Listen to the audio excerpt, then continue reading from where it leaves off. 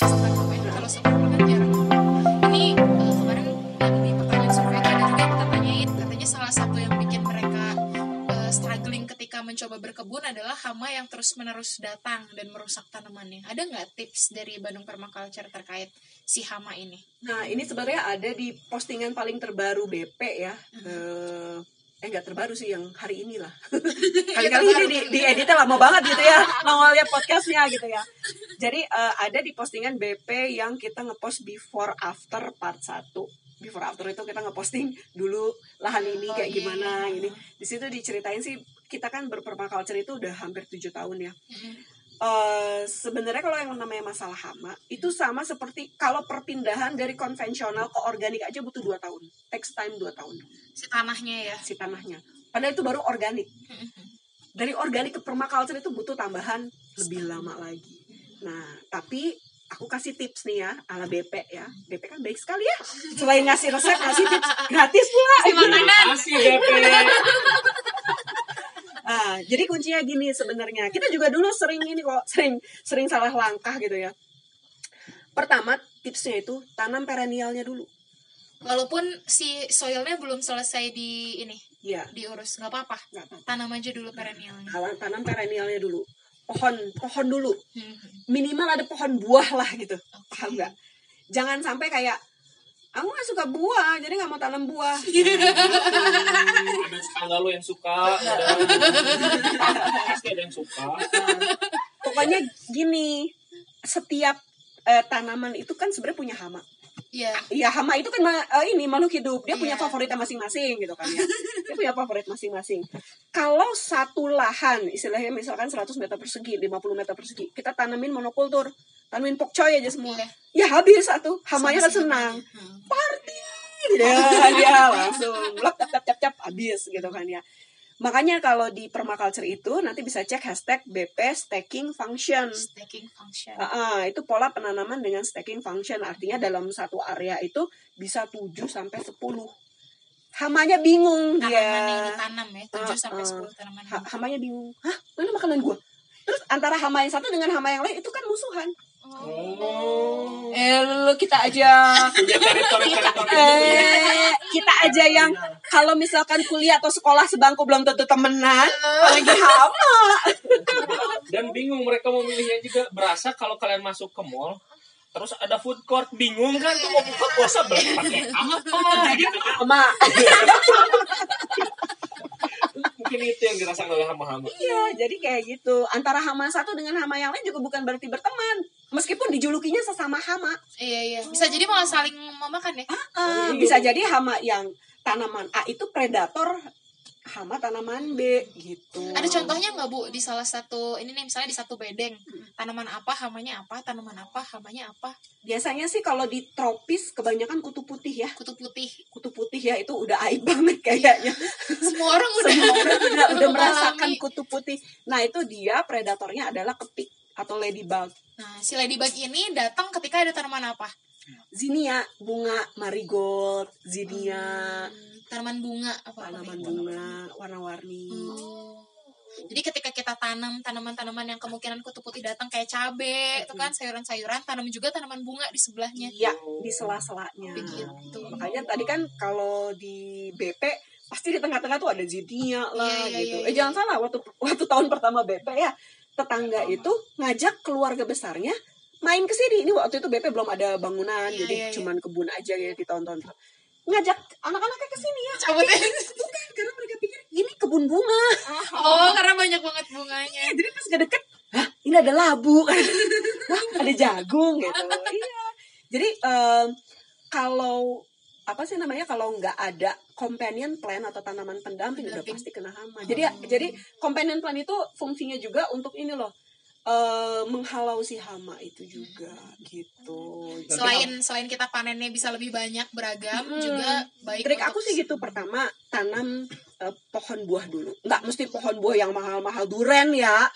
Soalnya kalau duren cabangnya panjang, terus kadang kalau keluar dan dia udah susah di kota. Bukan itu, bisa jadi ini loh.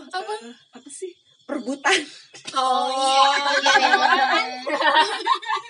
Tanam yang gampang aja dulu, pepaya.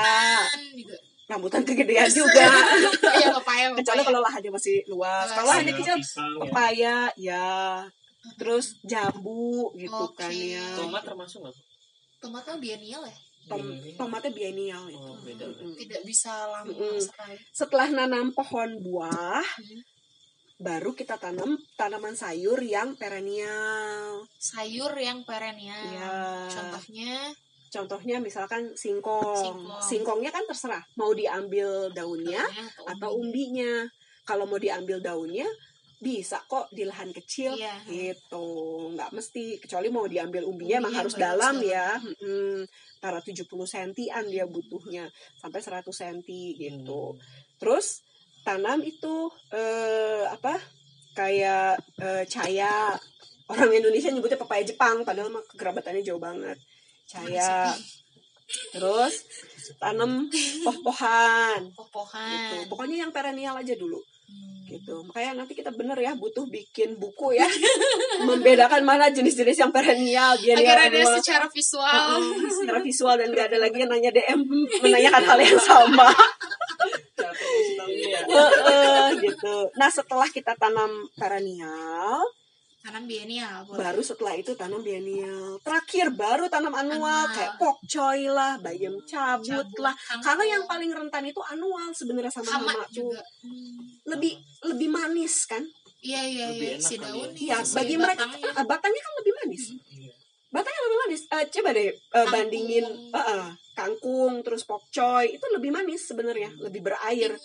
Iya, jadi hama itu suka banget gitu. Itu terakhir. Nah, yang salah itu biasanya orang nanam anualnya dulu kan. Ya udah, keburu diserbu hama. Nah, dijamin cepat panen. Tapi cepat habis juga sama hama. Jadi itu tipsnya dari aku. Pohon buahnya dulu, ya nggak mesti buah mewah. Ini mah kayak pepaya lah gitu, jambu. Pohon buah dulu, tanaman sayuran perennial dulu. Dari situ sebelum ke biennial, mending tanam ini dulu, bawang-bawangan.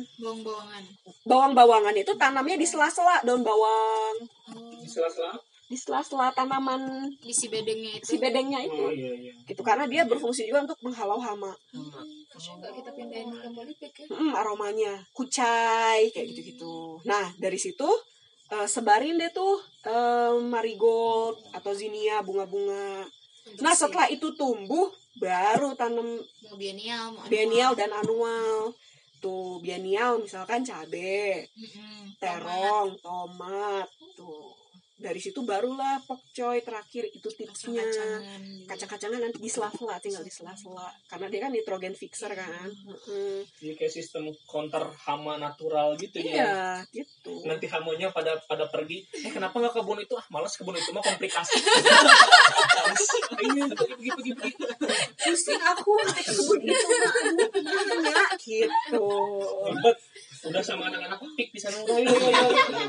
Nah ini kan solusi dari kami mah kan solusi yang holistik ya, pendekatan metode permaculture ya seperti itu gitu. Tapi kalau misalkan minta cara cepat instan, cara cepat. Ya pestisida atau tapi kan nggak mungkin aku menyarankan itu gitu. Kalau pestisida yang organik ada nggak sih yang menghilangkan hama tanpa harus menggunakan bahan-bahan kimia? Pestisida organik ada dua, ada yang organik holistik kamu bikin sendiri, ada yang beli. Kalau beli mah kan udah banyak ya merek-merek, beli langsung jadi. Tapi sebenarnya kalau dalam permaculture juga, sebenarnya kalau kita sih nggak pernah ya nyemprot apapun itu, biarin aja. Kayak misalkan pohon terong yang dimakan daunnya, buah terongnya masih segini nih. Daunnya juga kan kita nggak makan ya, jadi biarin aja. Maksudnya jangan juga sampai ini banget sih, sampai kayak steril banget itu juga jangan sih. Kalau steril banget sebenarnya itu lebih nggak sehat loh. Steril banget gitu kan. Yang penting dia nggak mengkonsumsi komoditas utamanya. Gitu. Biarin lah daunnya bolong sedikit. Malah di kita tuh ya di BP, tahu nggak yang paling dihamain apa? Daun ubi. Bingung nggak lo? Gue juga bingung loh. Daun ubi ada tuh yang manis.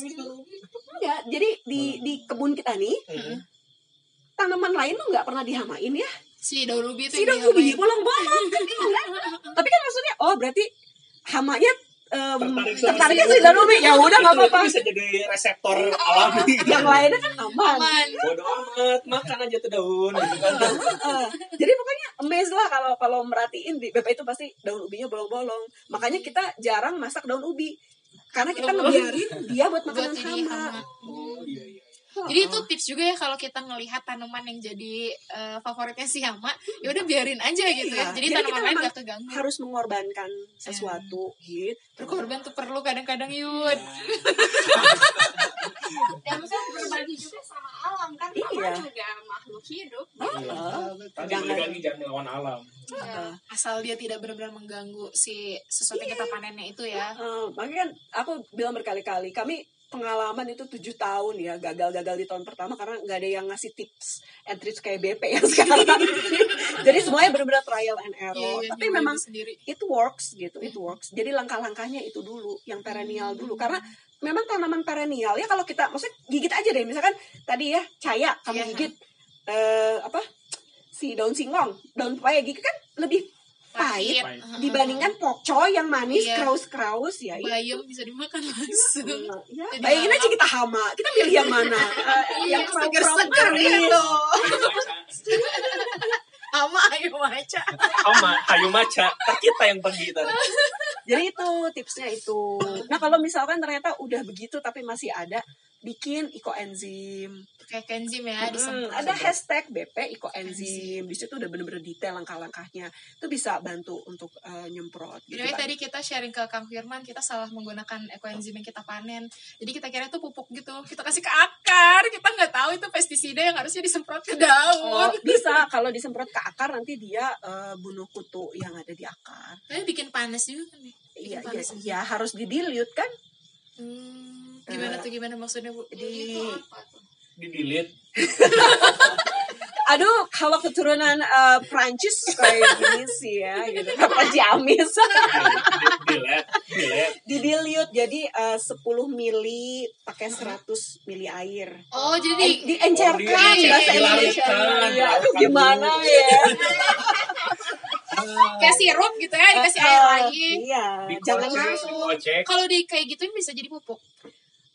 Sebenarnya bisa, cuman nggak se-efektif mall. Beda khasiat sih Tetap lebih sebenarnya. ke pestisida alami ya. Iya, jadinya. itu lebih bermanfaat gitu. Dan bebungaan itu ya kayak nih, sebenarnya kalau yang sering baca, banyak orang yang keseringan baca tapi nggak pernah berkebun. Iya. Itu banyak banget. Jadi dia sering nanya terus aku nanya balik. Tidak mau mulai. Udah nyoba Mbak? Belum sih.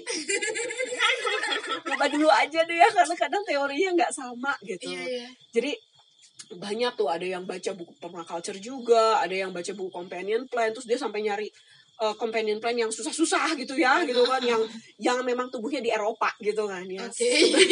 Sebenarnya nggak mesti juga gitu. Makanya kenapa di BP itu bunga-bunga companion plant yang selalu kita ulang-ulang itu ya itu aja, karena itu paling murah dan bisa didapetin di sini. Nasturtium, marigold, zinnia Itu di pasaran ada ya kalau mau beli bibitnya gitu. ada. Nanti di BP juga kita siapin lah. Mantap. Di pasaran ada, dan itu gampang banget. Itu dia self pollinating juga. Jadi maksudnya nggak usah. Nanti dia tumbuh lagi ya, kalau udah merudul ya dia tumbuh lagi langsung gitu. Bisa Jadi pakai bunsin lah. Jadi nanti si hamanya juga tertariknya ke situ, ke si bunga-bunga si warna-warni itu gitu. Tuh tips itu udah yang pengalaman 7 tahun BP itu yang kami dulu nggak dikasih tahu. Kita juga kalau pernah ngalamin yang gagal ya, semuanya habis total pernah. Iya, tapi kita analisa lagi kurangnya apa gitu. Ngomong-ngomong tentang berkebun kayak gitu, pernah nggak sih Bu ada kayak kecewa ketika si tanamannya banyak yang gagal, atau ada yang udah nanam tapi nggak panen-panen? Kalau saya sih secara pribadi tidak pakai perasaan ya. Gagal. Kayak Husna nih mainin. Saya agak lempeng ya. Kalau Mas Kalau Firman Kang bagaimana? Firman gimana? Ini memang nyangkulnya soalnya maculnya. Kalau ibunya kan nyocol doang. Ini yang maculnya nih, gimana perasaannya Mas? Pengen tahu gitu. Sama aja sih, biasa aja. Kalau ada rasa tuh dianalisa ya, nggak usah ditangisin, nggak usah. Ini preferensi kepribadian yang berbeda sebenarnya, karena beberapa orang tuh benar-benar kecewa ketika si tanamannya tuh nggak Dan tumbuh. sampai minder gitu nggak sih? Berhenti akhirnya untuk Oh, udahlah. Mungkin ini enggak ya. Kalau yang kayak gitu biasanya udah ngeluarin modal gede di awal. Bisa jadi. Yang udah semuanya tuh serba beli dulu. Iya kayak Kak, aku give too much. Aku sih selalu bilang gini kan, ada juga sih yang sering nge-DM. Emang sih kalau dalam permakultur yang kita bahas kemarin ya, kalau bisa benihnya itu yang heirloom. Iya. Tapi ya kan Kan susah. dapetnya. Gini aja lah, kan suka belanja ke pasar.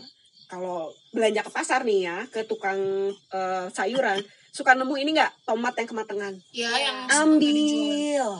Kadang orang Tapi nggak mau plastiknya ngambil yang itu ya. kepisah, tapi plastiknya dipisahin gitu ya, atau tempat wadahnya dipisahin lah, atau bawa Tupperware gitu.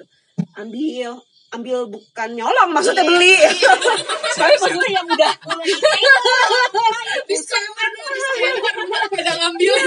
ambil tuh yang udah kayak udah benyek matang banget, ambil. Terus ada cabai yang kayak udah benyek banget, ambil. Gitu. Itu aja dulu yang ditanam, gak usah beli-beli lah, gak usah beli-beli F1 kayak gitu-gitu deh, aku mah gak nyaranin. Karena apa? Gede banget beli F1 ya. Telepon itu ya. Soalnya kalau di awal itu udah ini beli itu beli, gagal ya sakit hati kali itu mah.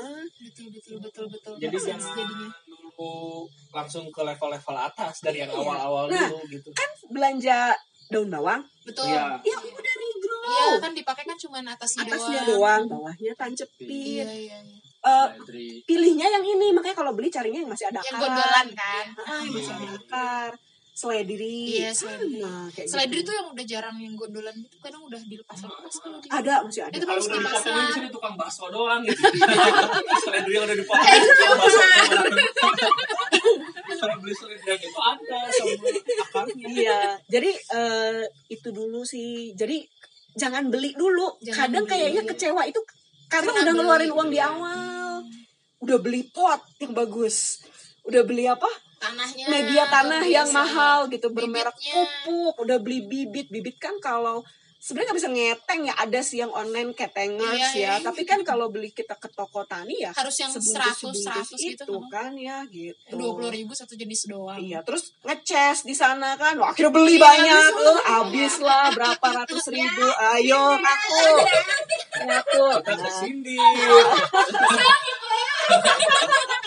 Pasti itu mah, itu sudah naluri manusia banget Iya, lah kayak gitu.